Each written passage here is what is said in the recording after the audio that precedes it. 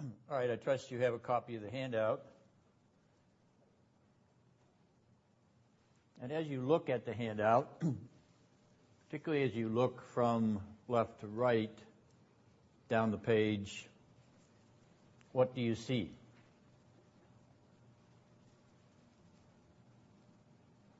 A lot of letters you don't recognize. Do you recognize the pattern? Mr. Sanborn? Letters in alphabetical order. The letters are in alphabetical order. That is correct. They are in alphabetical order according to the 22 letters of the Hebrew alphabet. So, these letters in alphabetical order, 1 to 22 verses, 1 to 22 letters or consonants, make this chapter a what? It is an acrostic, and there you can see the acrostic feature. So on the immediate left-hand side of the English letters that are in parentheses, you can see the successive letters of the Hebrew alphabet, Aleph to Tav, at the beginning and end. So an acrostic then is an attempt to begin each succeeding line, or verse in this case, with a succeeding letter of the Hebrew alphabet. So verse 1 of Lamentations 1 begins with a word that begins with the letter Aleph. Verse 2 begins with a word that begins with the letter Beis. That next letter underneath the Aleph in verse 2 is a Beis. And then Gimel, Daleth, etc., on through the alphabet to Tav. The genius here, of course, is that the writer, whom I believe to be Jeremiah, has constructed the 22 verses in an acrostic pattern so that he is following the Hebrew alphabet as he inaugurates each successive verse of this chapter. In other words, he constructed it in acrostic style for particular purposes. And we may ask, why then does Jeremiah use the acrostic pattern for this first chapter of Lamentations? He will repeat this in chapter 2, as we pointed out last week. He will repeat it again in chapter 4. He will do a variation of the acrostic in chapter 3. But nonetheless, he will follow this acrostic pattern religiously in 3 out of the 5 chapters, 3 of those chapters having 22 verses, 1, 2, and 4. You will see this very same pattern from Aleph to Tav. Why? Why construct these chapters, or this initial chapter at any rate, why construct it on the basis of an acrostic? Why go through the Hebrew alphabet from Aleph to Tav, in English from A to Z, so to speak? Why do this?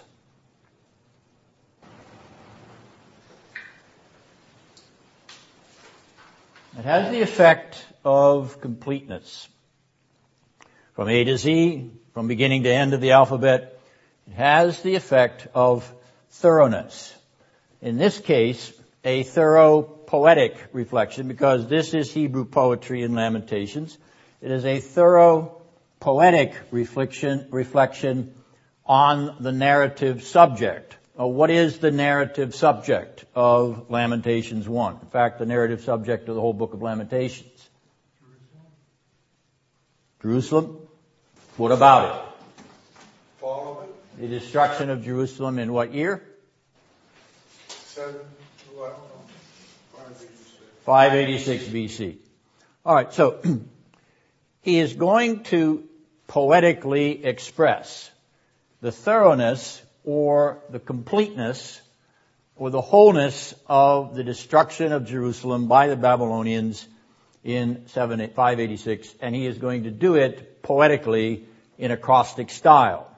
So the acrostic has the purpose, in other words, the purpose here. He does this for a reason. Yes, he does it under divine inspiration, but nonetheless, he does it for a reason. He does it in order to show the completeness of the narrative destruction of Jerusalem. And he will repeat that with slight variations in chapter 2 and chapter 4 and even in chapter 3. He will not do it in chapter 5. We will confront the issue there as to why he stops where he stops in chapter 5 when we reach that point. All right, so we have a sense of what the acrostic looks like. We have a sense of why the acrostic has been chosen. This form, this genre, has been chosen to express the poem in this fashion. Now we notice something else about this chapter. It is a macrochiasm. It is a macrochiasm, meaning it is a large, whole, chiastic pattern. From verse 1 to verse 22, from Aleph to Tau. This is a huge macrochiasm in addition to being an acrostic. Now, in order to enable you to see the chiastic feature of this chapter, I have used the English words that are duplicated at the antipodes of the chiasm, and I have used A prime, B prime, C prime, etc., to the crisscross in verses 11 and 12, where you actually see a mini chiasm. But at any rate, I have then placed in parenthesis beside the English word the words from the Hebrew text which are duplicated. Keep in mind that he has duplicated these chiastic patterns in, shall we say, descending stair-step order in order to show the reflective similarity of the message of the poem. In other words, what he is trying to communicate by the word great in verse 1, he is also trying to mirror by the word great in verse 22. Rabbati in verse 1, which means great. Rabbati in verse 22, which means great. And he is mirroring or echoing, and that's the reason for the chiastic, parallel the chiastic symmetry. Now, when we realize that there are actually two voices in this chapter, that is the voice of the poet, which is a descriptive voice from verses 1 to 10, and the voice of personified or personalized Jerusalem, which is the voice from verses 11 to 22. When we realize there are two voices in this poem, we also understand more of the purpose and the drama of the chiasm.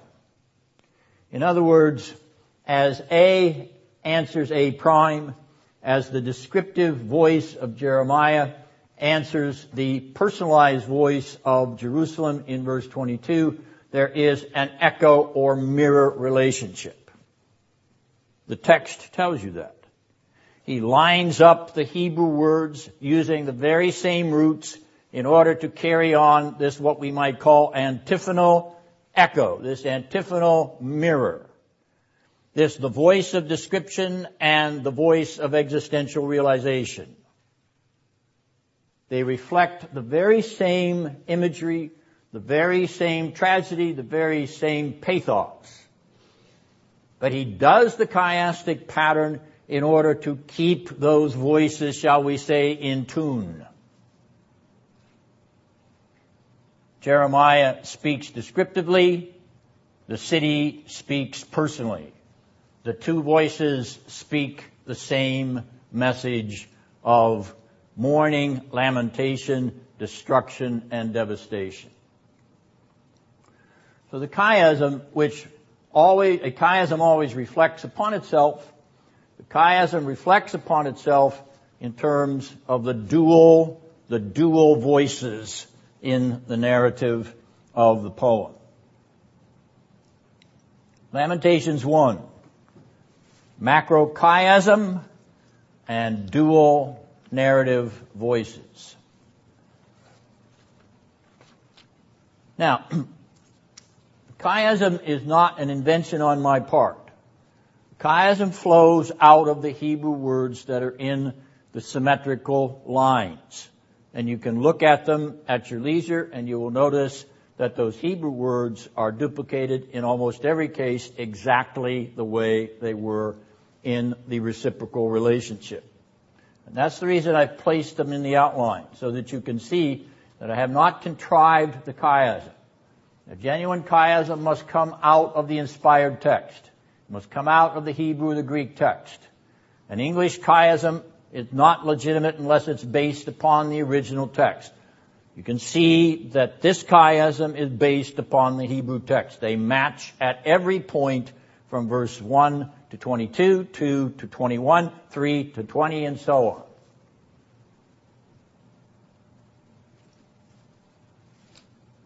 Now, there is a transition in this chiasm. And the transition in this chiasm is at the center of the chapter. In fact, in verses 11 and 12, there is a chiasm of its own. Look and see. I'm sorry, see and look in 11.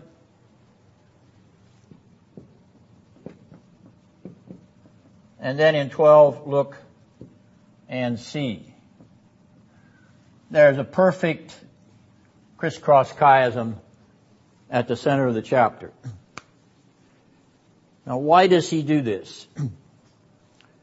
He reverses the verbs at the point of the reversal in the narrative. He reverses the verbs at the point of transition from the voice of Jeremiah, the narrator, whose voice ends in verse 10, to the voice of the city, personalized, which begins in verse 11. There is actually a comment from the voice of the city in verse 9, which is an exception, and there is a comment from the voice of the narrator in verse 17, which is an exception to the pattern. But the crisscross at the center of the chapter indicates the transition in the voices who are speaking the language of Jerusalem's destruction. All right, any questions about that basic literary paradigm and the construction of the book in the original text? Scott? You mentioned some exceptions. You have it down that the voice of personified Jerusalem is speaking in verse 11 and 12. That's correct. So, in a sense, the mirror between the two speakers really isn't happening between verse 11 and verse 12. In other words, that middle chiasm isn't a mirror between the prophet or the poet and Jerusalem, is it? Well, verse 11 signals that transitional voice, and it will carry on to verse 21. There is an explanation, there is an element of direct discourse in verse 9 from personalized Jerusalem, but it does not continue in verse 10. Okay, but then it goes in verse 11, though. You have the voice of personified Jerusalem? Yes. So then, in other words, what I was getting is as you were describing the chiasm, the first half of it being the poet, I guess I would have logically thought that would end at verse 11. That would continue to verse 11, but it doesn't. No, it does not. It ends at verse 10. There are 10 verses of the descriptive voice, and there are 10 verses of the personified voice, and the transition at 11 and 12 is a transition which also includes the personified voice. Of Jerusalem or both? Of Jerusalem. There is an exception in verse 17. That is the voice of the descriptive poet. Do you see any significance to that, Jerusalem getting the chiasm there? In 11 and 12? Was there something dramatic taking place there? Yes, I think it is as I will say when we get there, I think it is the imperative appeal that comes with those verbs. All right, well, let's begin then with verse 1, following in your English Bible. And we've already seen that first word of this Book of Lamentations, ekah in the Hebrew, which begins with the letter Aleph, and translated in most of your versions with the English word how. That is simply not powerful enough.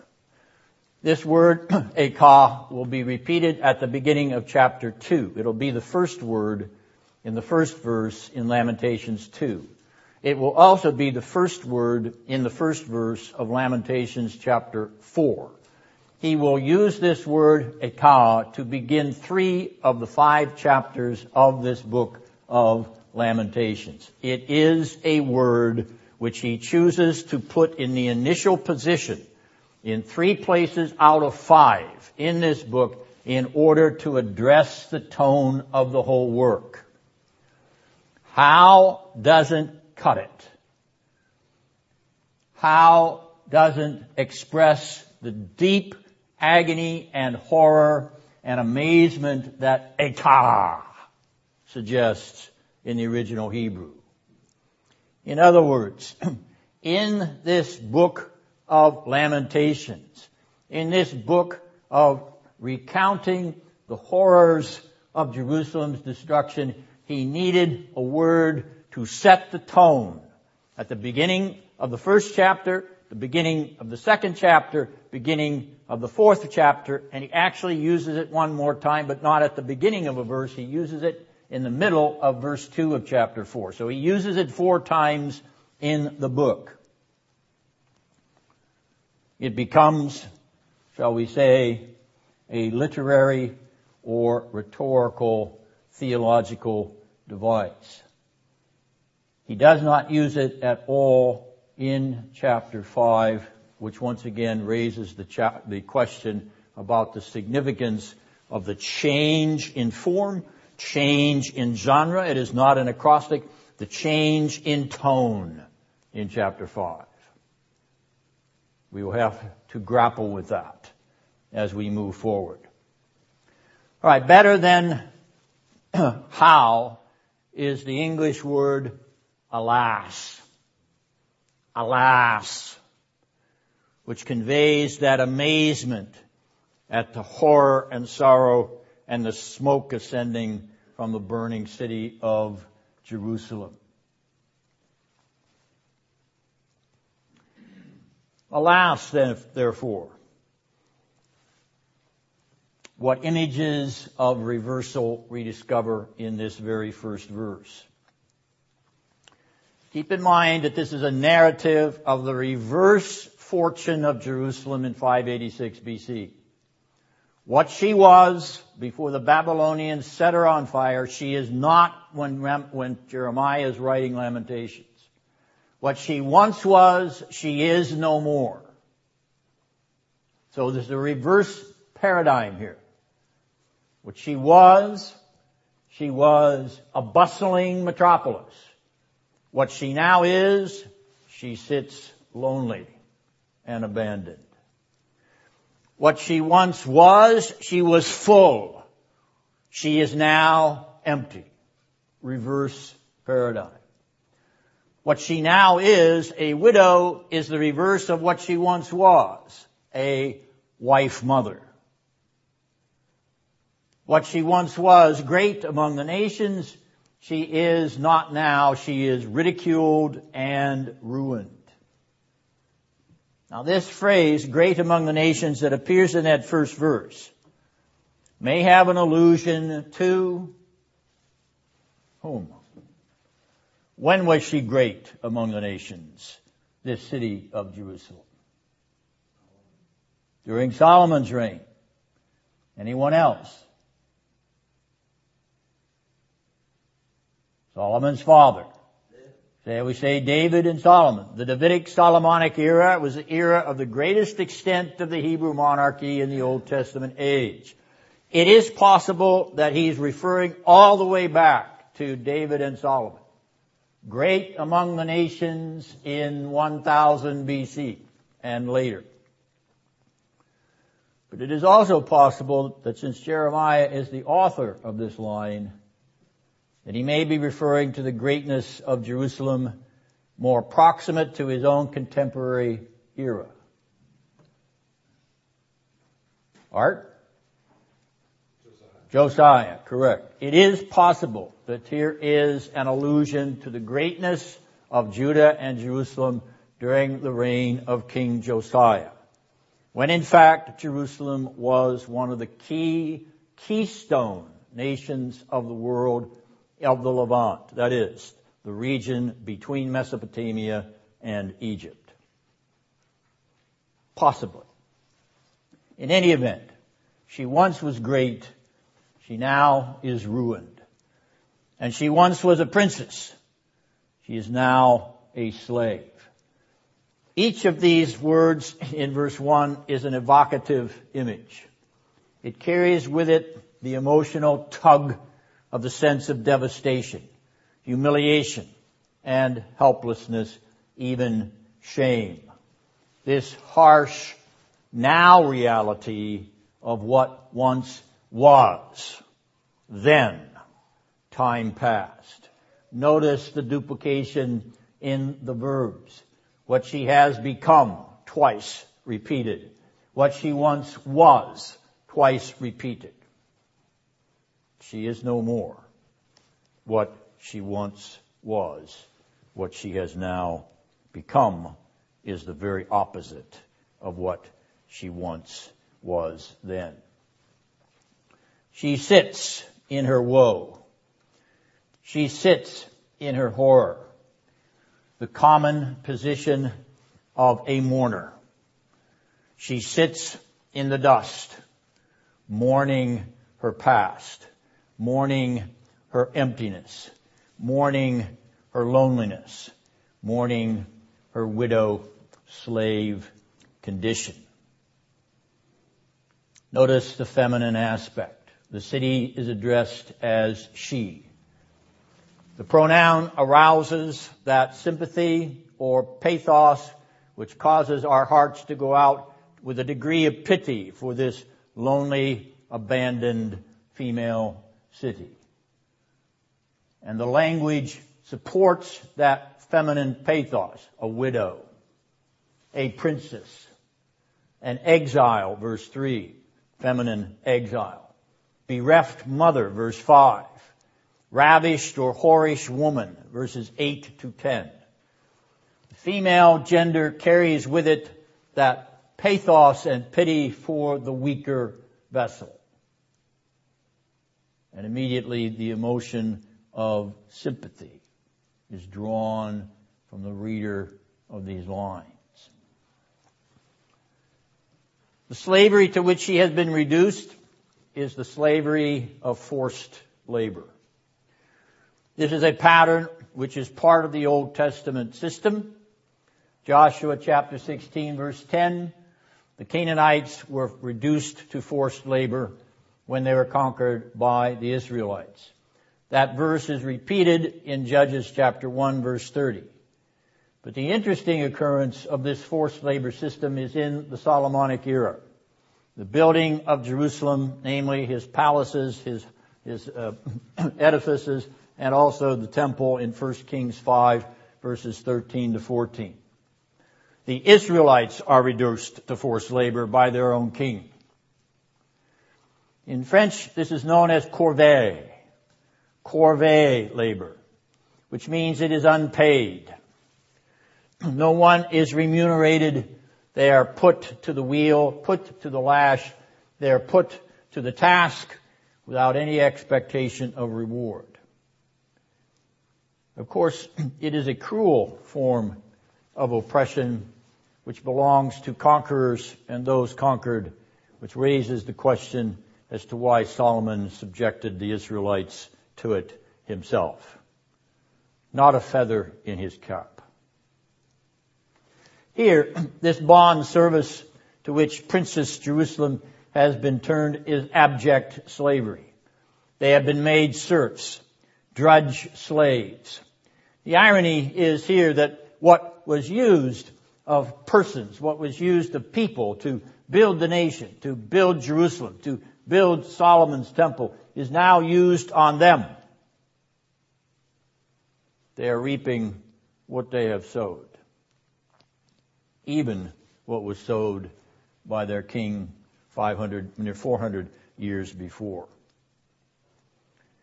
The end of Judah is as the beginning of Israel. She is turned back to bondage and slavery. That was what she was at her national beginning. She was a bond slave. What is happening in 586 BC is the image of the Exodus from Egypt in reverse.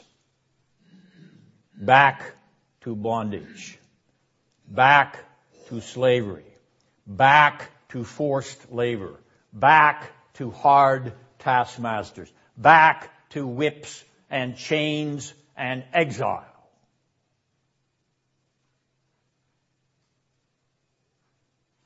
Some of the survivors of this destruction even go down into Egypt and forcibly take Jeremiah with them.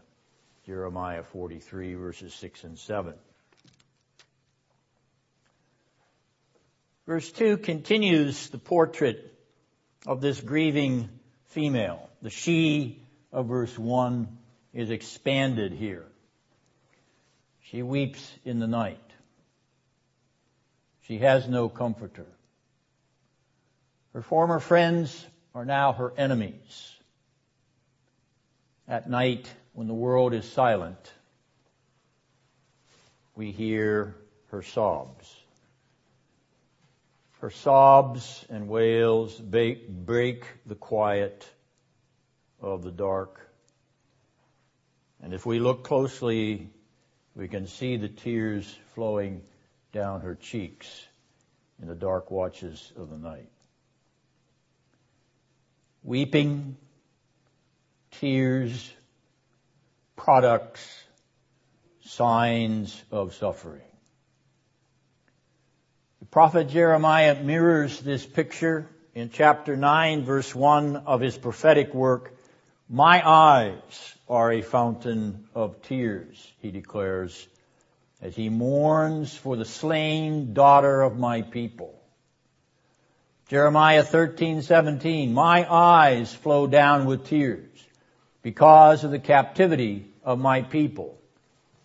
The similarity of imagery here with the weeping city of Jerusalem and the weeping prophet Jeremiah in his own work is another chink in my armor of defending Jeremianic authorship of the Book of Lamentations.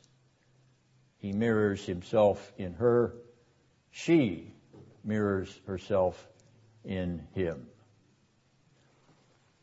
As poetic narrator, he is describing Jerusalem's sorrow as tears in the night. As prophetic narrator, he details his own tears in the night on behalf of his people. Jeremiah weeps. He weeps with those who weep. She weeps alone. She weeps alone, does this city. There is none to comfort her. As she sits in solitary abandonment, so she weeps in unattended dereliction. And that comfortless state echoes and re-echoes as a litany in this opening chapter, an ever increasing staccato of none to comfort. No comforter, verse 9. A comforter is far from me, verse 16. No one to comfort, verse 17. And again, no one to comfort, verse 21. Her solitary suffering leaves her comfortless, comfortless, comfortless, comfortless, comfortless. No one to comfort me. 5 times over.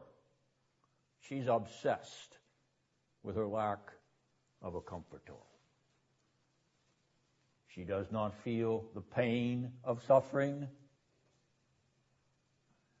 She certainly does.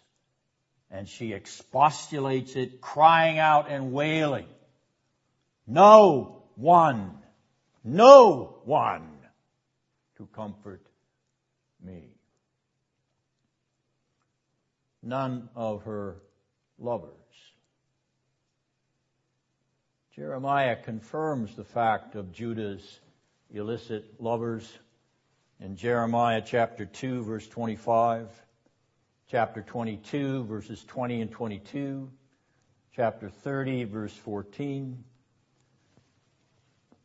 None of Jerusalem's lovers comfort her whorish lovers. None of those to whom she gave herself in illicit amours. None cares about her. None embraces her. None hugs. None of the hugs from her lewd lovers now come to cover her nakedness or to warm her cold, naked body, to wipe away her tears, to cover her desolation, her scars, her wounds, which are deep physically and emotionally. All her illicit lovers have used her and abandoned her when her beauty has been despoiled. Her easy trick status has made her an ugly, dirty, worthless individual.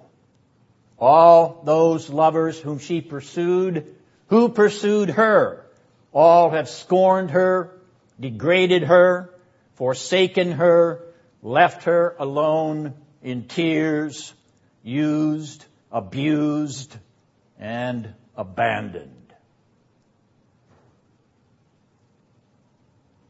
How many times does the story have to repeat itself? How many times in one age after another does the story repeat itself? Too many times. And in this day, too many times in the so-called Orthodox Christian communities. Too many times.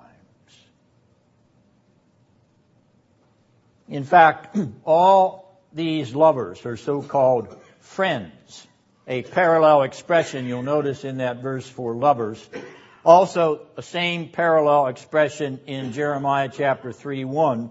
Her so-called friends or lovers have turned on her.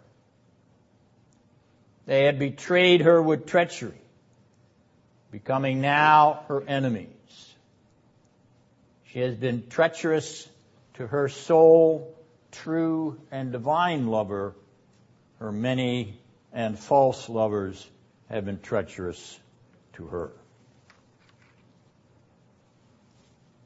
The betrayal with which she has betrayed her genuine lover had been turned back upon her own body and soul. She has been betrayed, treacherously betrayed and abandoned by her phony lovers, none of whom ever cared about her at all, save as a cheap trick. We are scarcely inside the poetic narrative of Lady Jerusalem's suffering and sorrow than we learn that her misery is in large measure her own fault. The wages of her own infidelities, the price of her harlotry, the cost of her sin, her over and over and over again sin. Tears, loneliness, pain, emotional dereliction, abuse, betrayal, none to comfort. All this she has brought upon herself because she refused to live and love the obedient lover of her soul and the word of God from his sacred mouth. She traded the joy of the Lord for tears of pain and sorrow. She exchanged the fellowship and warmth of God's presence and embrace for the loneliness of the abandonment of her illicit paramours. She substituted for the pleasure of God's sweet love the pain and sorrow of her treacherous and abusive playboys. She exchanged the emotional health and peace of God's ever tender affection for the emotional emptiness and gut-wrenching nausea of being used, only used, nothing but used, and that over and over and over again.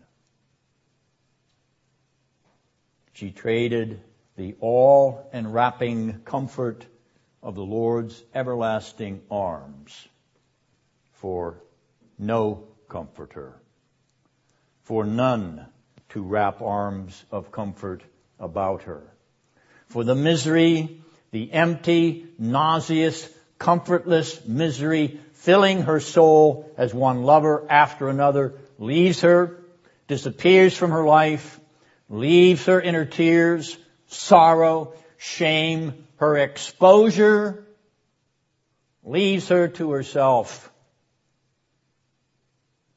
leaves her to die.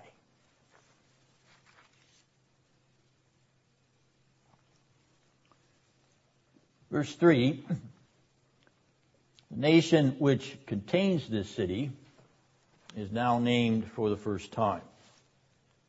Now this is no surprise to us, for we instinctively perceive the geographical context, but this mark of the inauguration of the personalization of the city from which this suffering and sorrow arise begins here in verse 3. We have a name for this place of sorrow.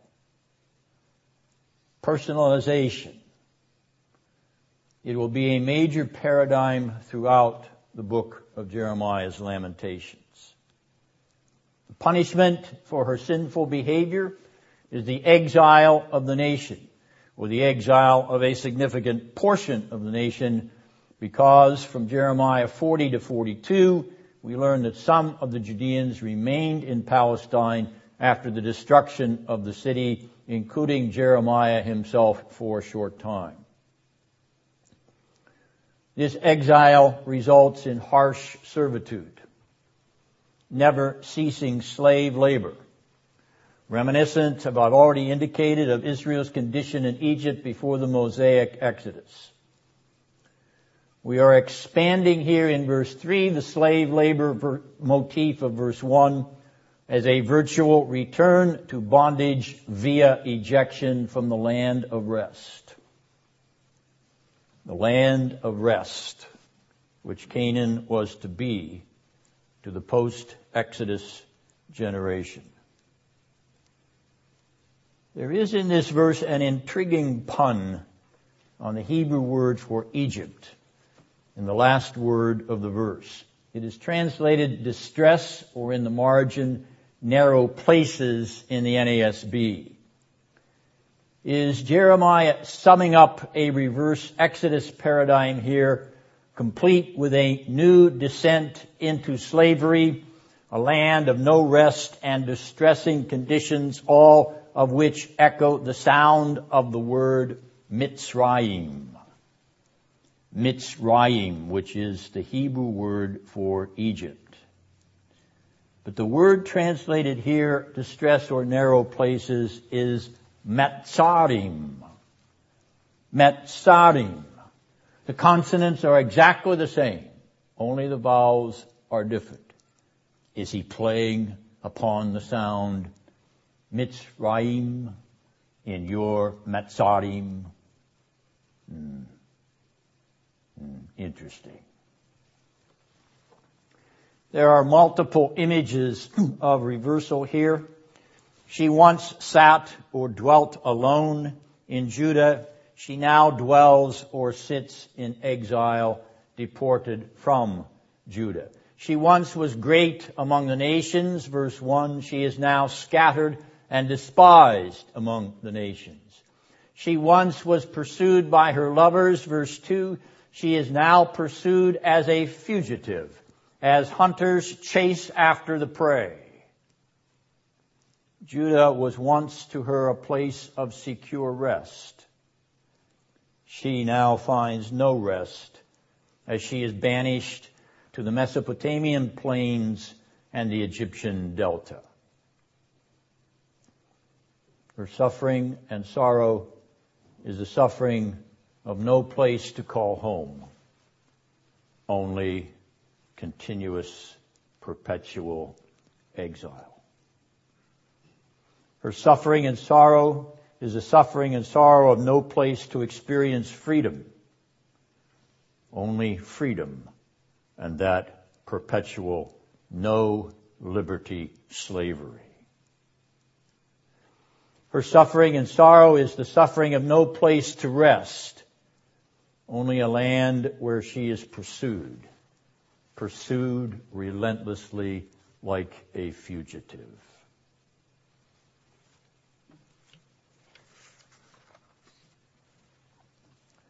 Verse 4.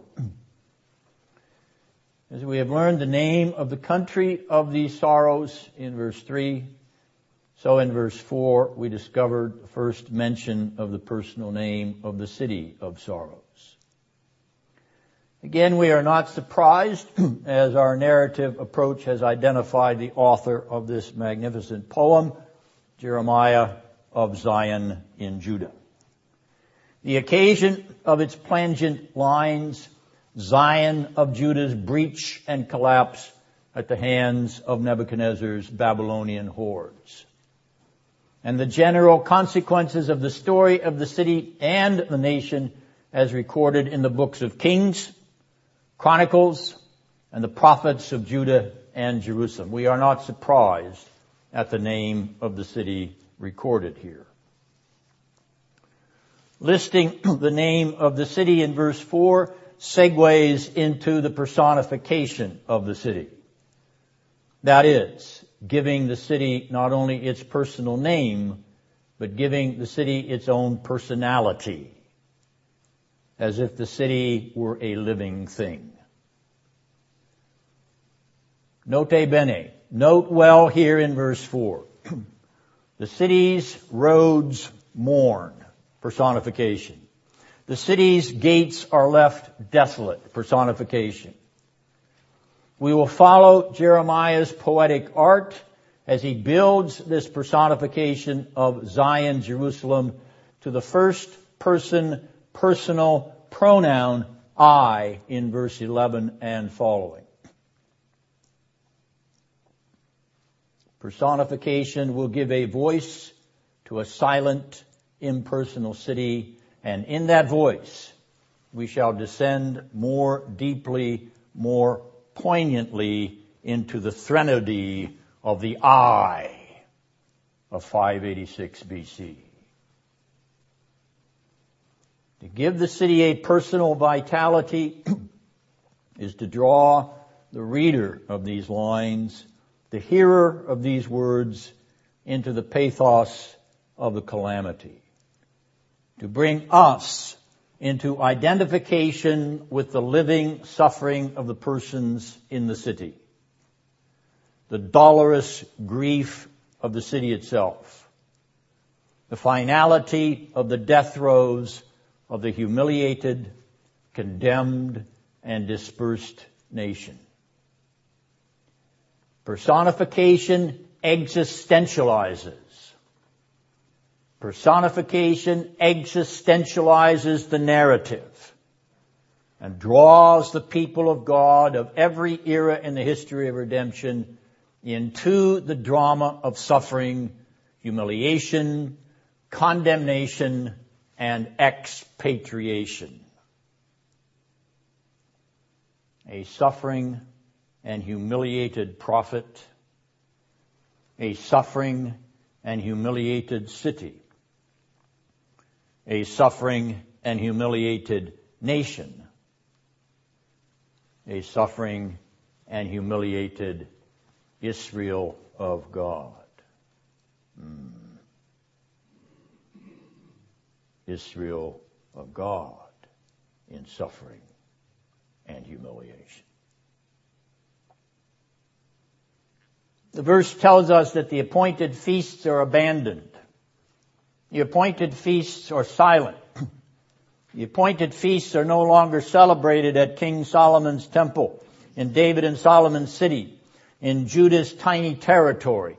The remnant tribe of David and Solomon's seed, no one celebrates the feasts. No one comes to the festival. The roads to Zion are empty.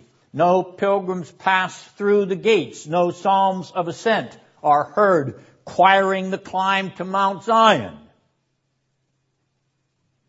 No priests nor maidens greet them as they come to the hill of Zion. All is silence and desolation. Or is it the sound of silence that we hear? The personified city mourns. She wails. She weeps in sobs and flowing tears. The priests groan, writhing in pain, physical, and wailing in angst, emotional. The virgins or young maidens cry out in their suffering, their affliction, their grief. This silence of desolation is in fact a weltering cacophony of agony, of desertion, of destruction, of death. It is the silence of former joy and celebration, silent. Former parading acclamation with sacred intonation, now silenced. All of that dead and dying. It is the deafening, bitter wails, the groans, the grief of affliction, the shrieks of death, the silence of joy, the screeches of suffering. The reversal touches not only the nation Judah in verse 3, it consumes the city Zion in verse 4. Accompanied by the antithetical chorus, wailing for singing, grieving for celebrating. Now, one note on the structure of this verse. You'll notice the word desolate, which is used here for the gates of Zion. The Hebrew word shamim. And if you turn to chapter 5, verse 18,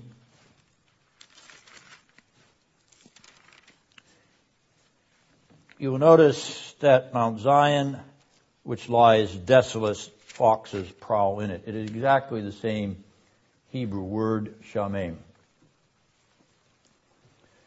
I'm going to suggest that this duplication of this word, and it only occurs in these two places, that this duplication places a large thematic bracket around desolation of Zion, Jerusalem, making chapter 1, verse 4 of Lamentations to chapter 5, verse 18, a narrative of that desolation in its causes, effects, and ongoing significance. Now, if I am correct in that suggestion, namely, the poet has bracketed the beginning and end of the description of the woes of suffering Jerusalem, then that means verses 19 to 22 of chapter 5 are outside of the bracket. Those verses lie outside of the dramatic lamentation which unfolds from chapter 1 to chapter 5, verse 18. Chapter 5, verses 19 to 22 have a unique role in this dramatic lament. I believe then that the final 4 verses of this book are in fact a unique poetic declaration, an ending which appropriates a unique aspect of God's very own character, an aspect of God's character which has transforming significance, or the reverse of lamentation with everlasting glorification. That is my suggestion, and I believe that the poet has placed it outside of his bracket of lament because it is the opposite.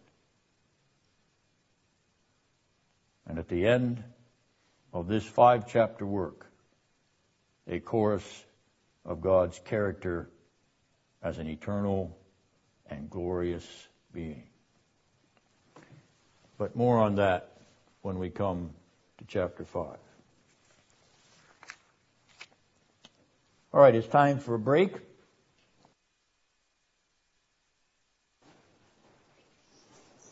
All right, we've reached verse 5.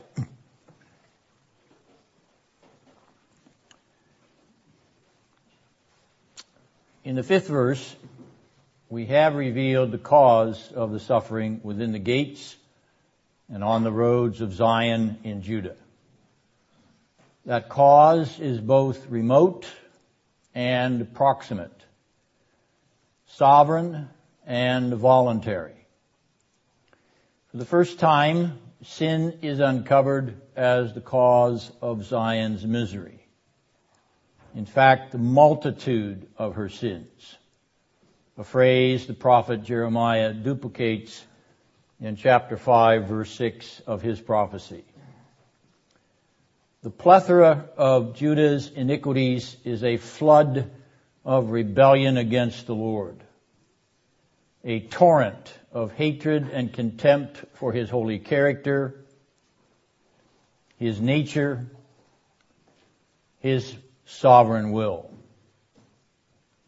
Let us be clear, as Jeremiah is clear. Zion's transgressions were not mere peccadillos to be dismissed as minor offenses. No, 1,000 times no. Zion's sins were willful warfare and contempt against Almighty God, His existence, and His moral character. It is not coincidental that as we have here the first mention of sin as the cause of this calamity, we also have here the first mention of God's name, Yahweh, and His response to sinners' open warfare against Him. He punishes those sinners with warfare against them, their nation, and their capital city. If they take arms against God the Lord, He takes arms against them in the person of the enemy army of Babylon. Attack Him and His sovereign righteous will, and God will respond. He will sovereignly permit even the wicked Babylonians to punish His wicked nation, His wicked city, His wicked people. If Judah and Zion voluntarily indulge transgression, and that in a multitude of ways, if Judah and Zion voluntarily indulge transgression, God will sovereignly punish their transgressions in a multitude of sorrows, a multitude of sufferings, a multitude of humiliations, a multitude of deaths.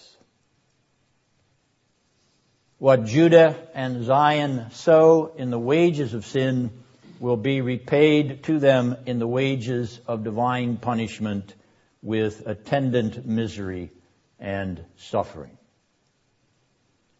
Sin earns death and all the attendants that accompany death.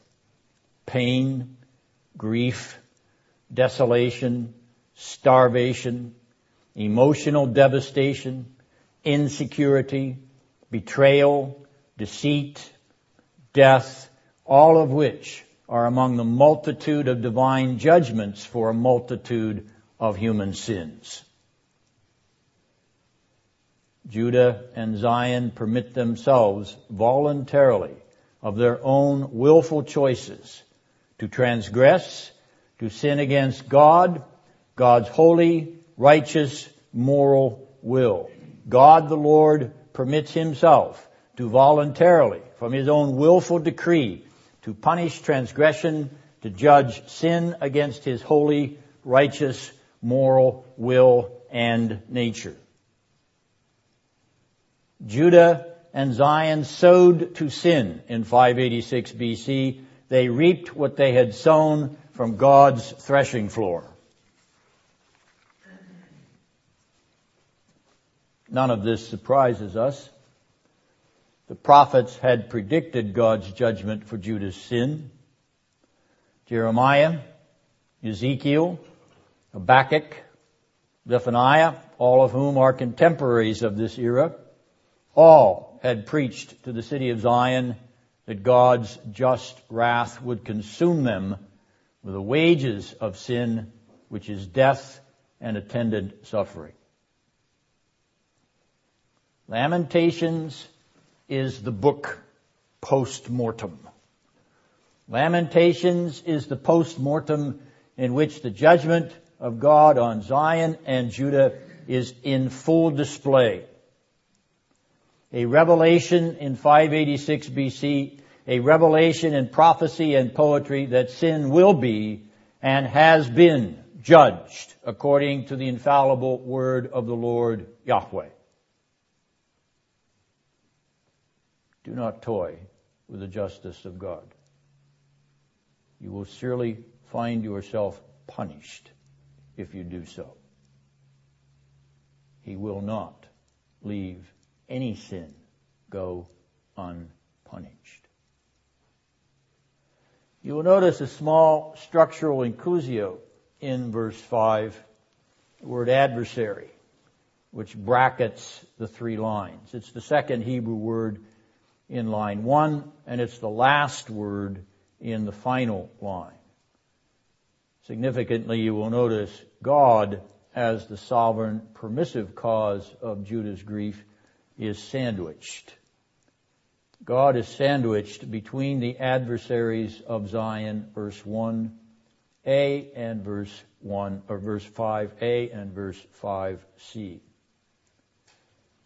God sovereignly uses the adversaries to punish the nation from beginning to end of her many transgressions. Finally, the tyranny of Babylon. The tyranny of the Babylonian masters replaces the tyranny of runaway sin and transgression. Moral and spiritual tyranny and mastery is matched by political and physical tyranny and mastery. The tyranny of Satan and the kingdom of darkness is manifest in the political and physical world, even as it is manifest in the moral and spiritual world. That tyranny, whether it be political tyranny, whether it be physical tyranny, whether it be vaunted moral tyranny, that tyranny is ever the same. It is deadly. It is stifling, deadly. It crushes the life out of the one whom the tyrant places under his foot.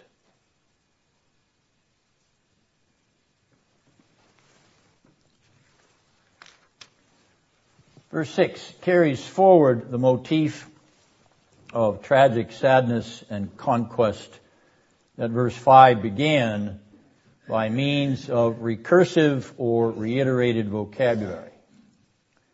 Now, this is obvious in an English New American Standard Version, where the verb gone or gone away in verse 5 is the same as the verb fled or gone in the margin in verse 6. You will also notice the duplication of the preposition before. In Hebrew, that preposition is literally before the face of. The preposition before followed by hostile forces, adversaries in verse 5, pursuer in verse 6.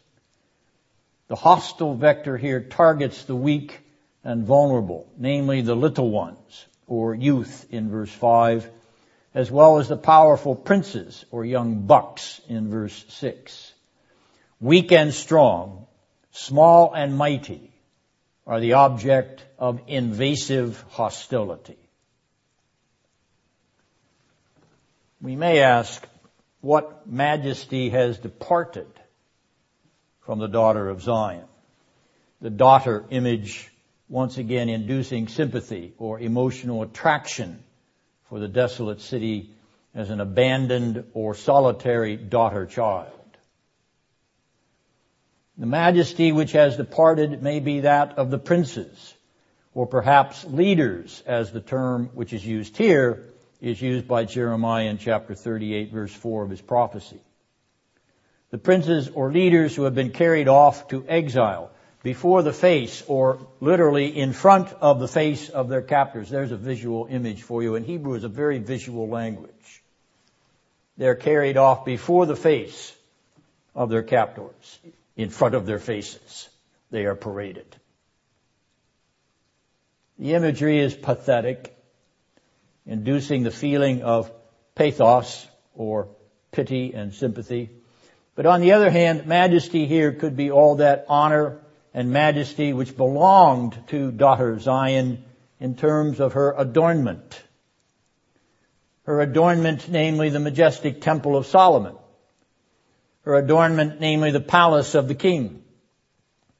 Her adornment, meaning the impressive gates of Jerusalem and even the majestic situation of this city set on a hill, whose roads led ever upward as they led onward to the walls of Zion. In either case, the majesty or splendor is now lost. Whether it is the majesty of the leaders or princes, or whether it is the majesty of the adornment of the beauty of the city itself, it is ruined. They are ruined. They and it are laid in rubble. Its majesty has been collapsed. Or is the pursuit of the princes or the bucks in verse 6 a reference to the entourage which fled Jerusalem along with her last king Zedekiah, who fled by night like a coward eastward toward the Jericho plains, taking flight not only from the Babylonian siege, but taking flight from the famine within the besieged capital. That story is recorded in 2 Kings 25, Jeremiah 52, and Jeremiah 39. The result, of course, of that escape was the capture of Zedekiah and the slaughter of those noble leaders. The execution of Zedekiah's sons right before his eyes, and then the red-hot poker to blind his eyes with the last sight that he saw, namely the dead corpses of his sons before him. Face to face, before the face of Nebuchadnezzar, Zedekiah's face becomes eyeless.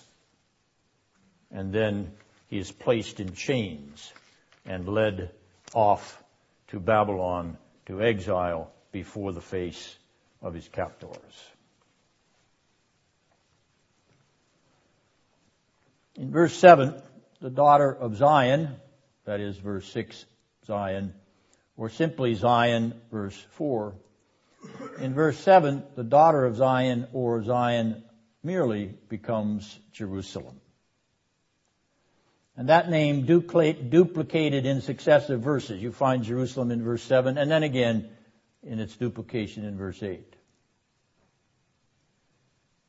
Now, we've attempted to point out that as we have these increasing designations, we have increasing characterization. If in fact we take a narrative approach to this poetic drama, we are finding the poet building the characterization of the images he's portraying and revealing. The personification of the city of David and Solomon has an increasing characterization. She is Zion, which means the fortress. She is a daughter-like beauty, diminutively attractive, daughter of Zion. She will also be called daughter of Jerusalem eventually in this narrative. She is a city of peace. Uru Salim.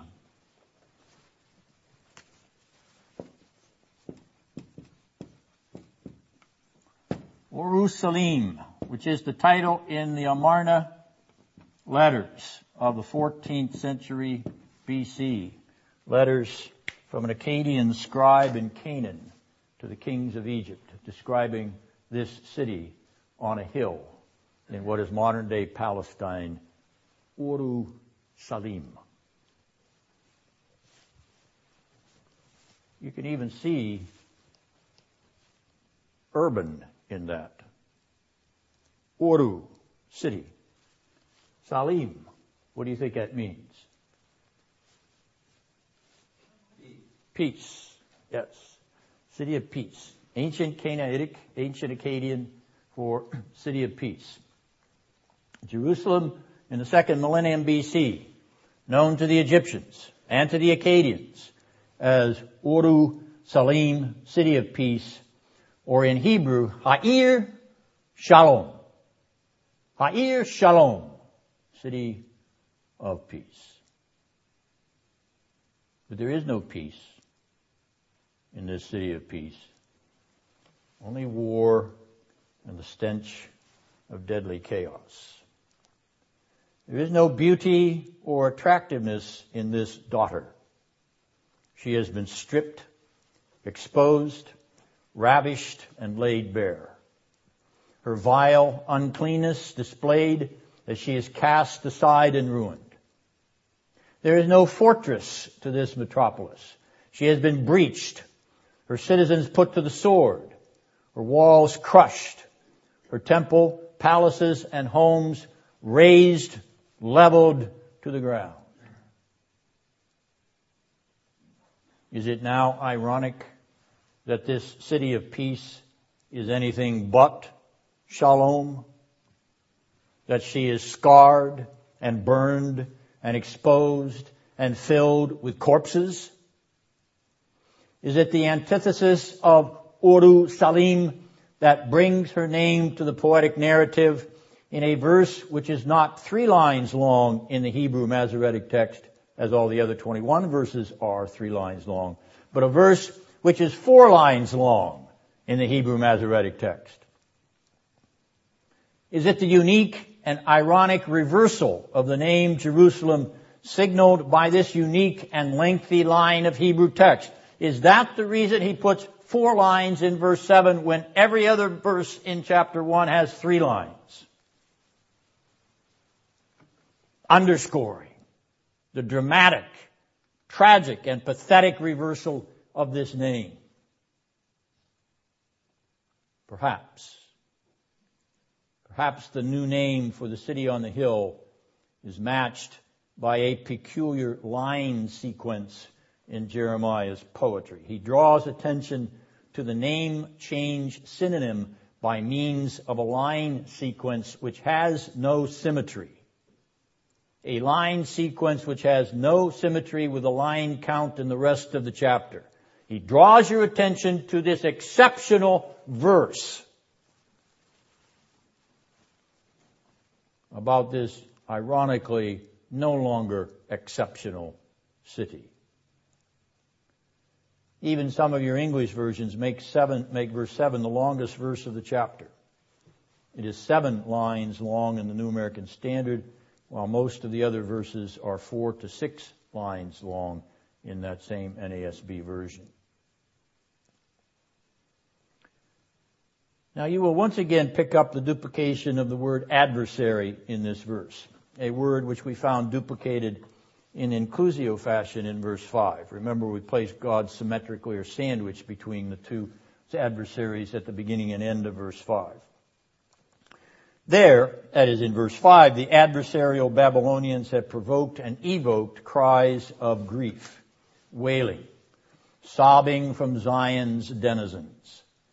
Here in verse 7, the cries and shouts and railing come from the mocking taunts, the scorn, the ridicule of the invading enemy. Shouts of insult, humiliation, degradation, mocking her integrity, ravishing her privacy, exposing her shame, destroying, nay, killing, murdering her vitality. And no one comes to her aid. As she shrieks, cries, wails in pain, and her sufferings mount up to the heavens, only silence. Dead silence. Silent as the corpses in the streets. No power, no person comes to help daughter Zion, beautiful daughter Jerusalem. Her homes are leveled, burned, and razed. She has no place, no secure and safe place to lay her head. Her history is leveled, crushed. The days of old, as the verse indicates, a mere memory.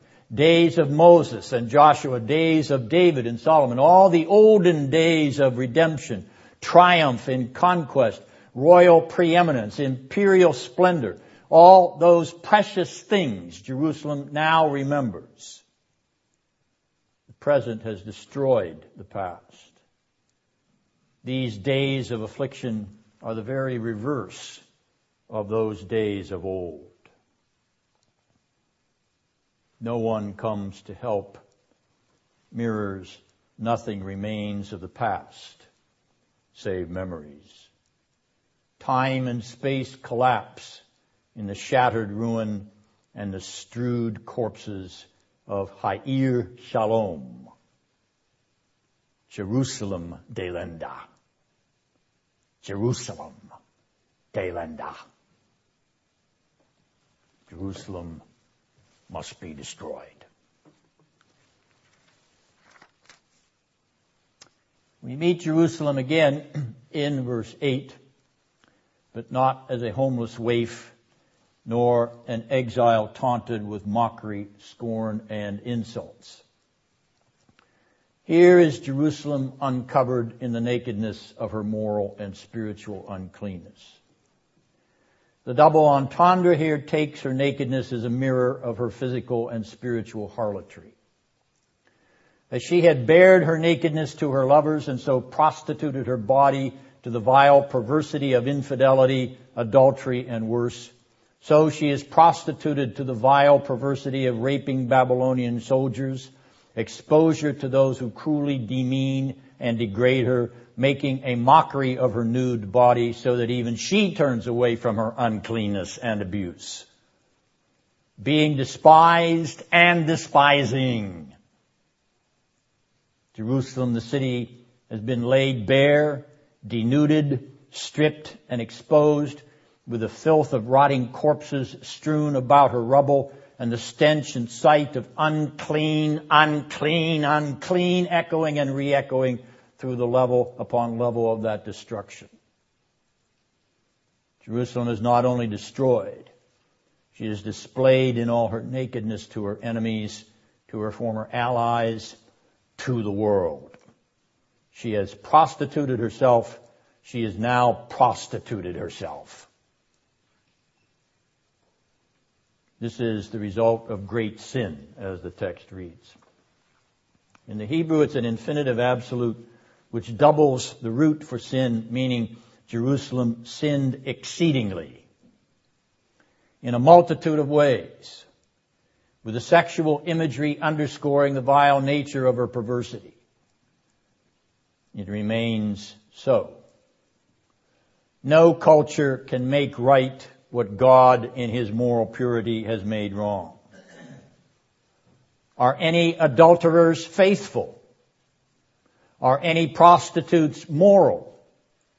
Are any homosexuals or lesbians or polygamists clean?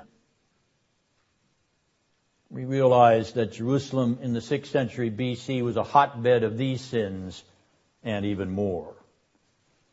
And the result of this manifold uncleanness was the closing of the gates of the heavenly Jerusalem against such iniquity and uncleanness.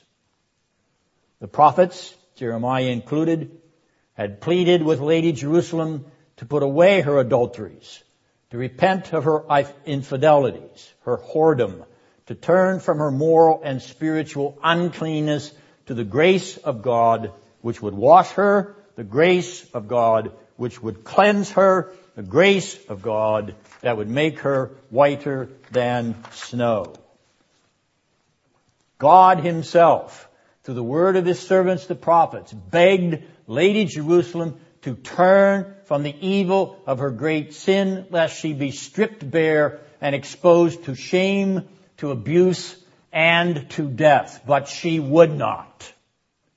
She would not listen.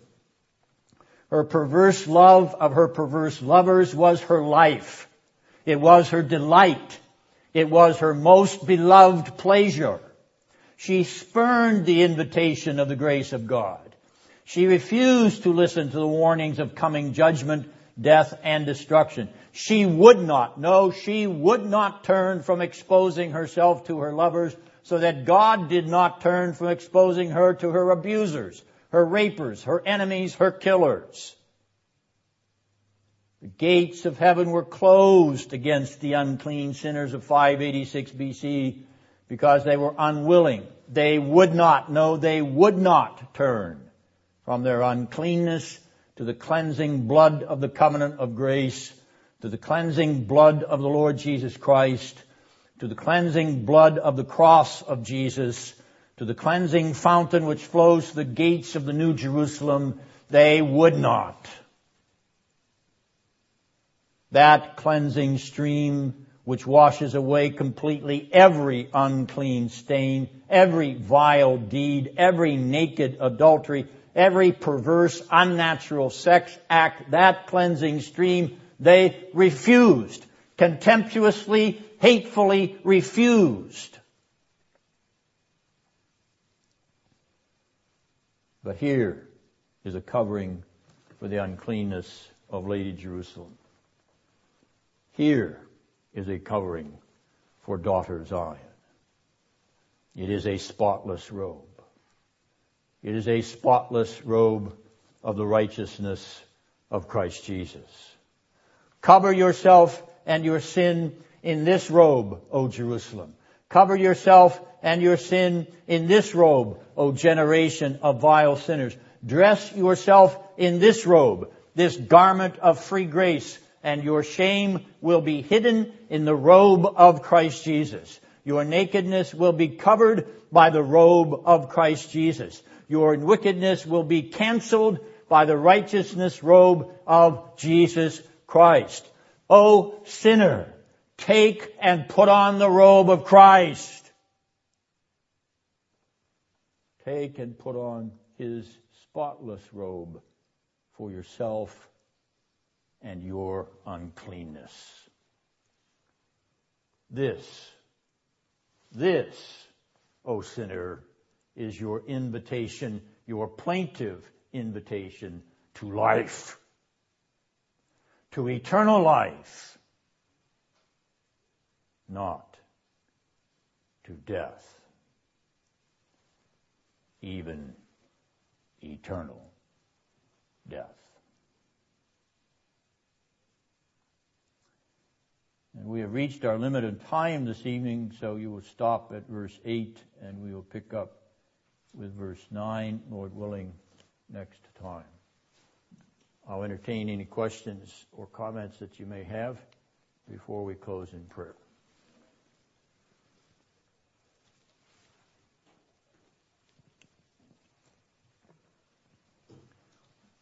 Let us pray.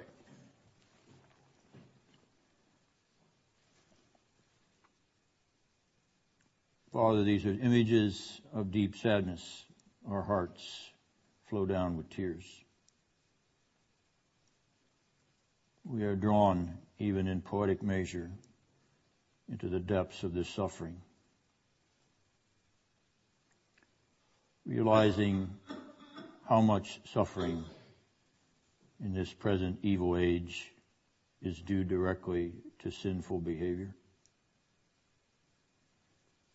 and to the immoral acts of those who hate your will, hate your person, and hate your Son. Lord, we plead with you on their behalf. We pray that by your Spirit you might move their hearts to see that they stand in eternal danger. These are not merely prejudicial opinions and bigoted ideas and doctrines. These are the words of everlasting life. These are the words that through the blood and righteousness of Christ open the gates of heaven, barred and closed fast against impenitent and recalcitrant sinners. O Lord, we beg for your grace for a hard-hearted generation. We plead that the gospel of the power of regeneration may go out into this land and to the nations, to turn them from darkness to light, from death to life, from hatred to love, from their own intolerant bigotry to acceptance of freedom of expression and belief. Lord, we see so much in the mirror of Lamentations that looks like the images on our TV screens.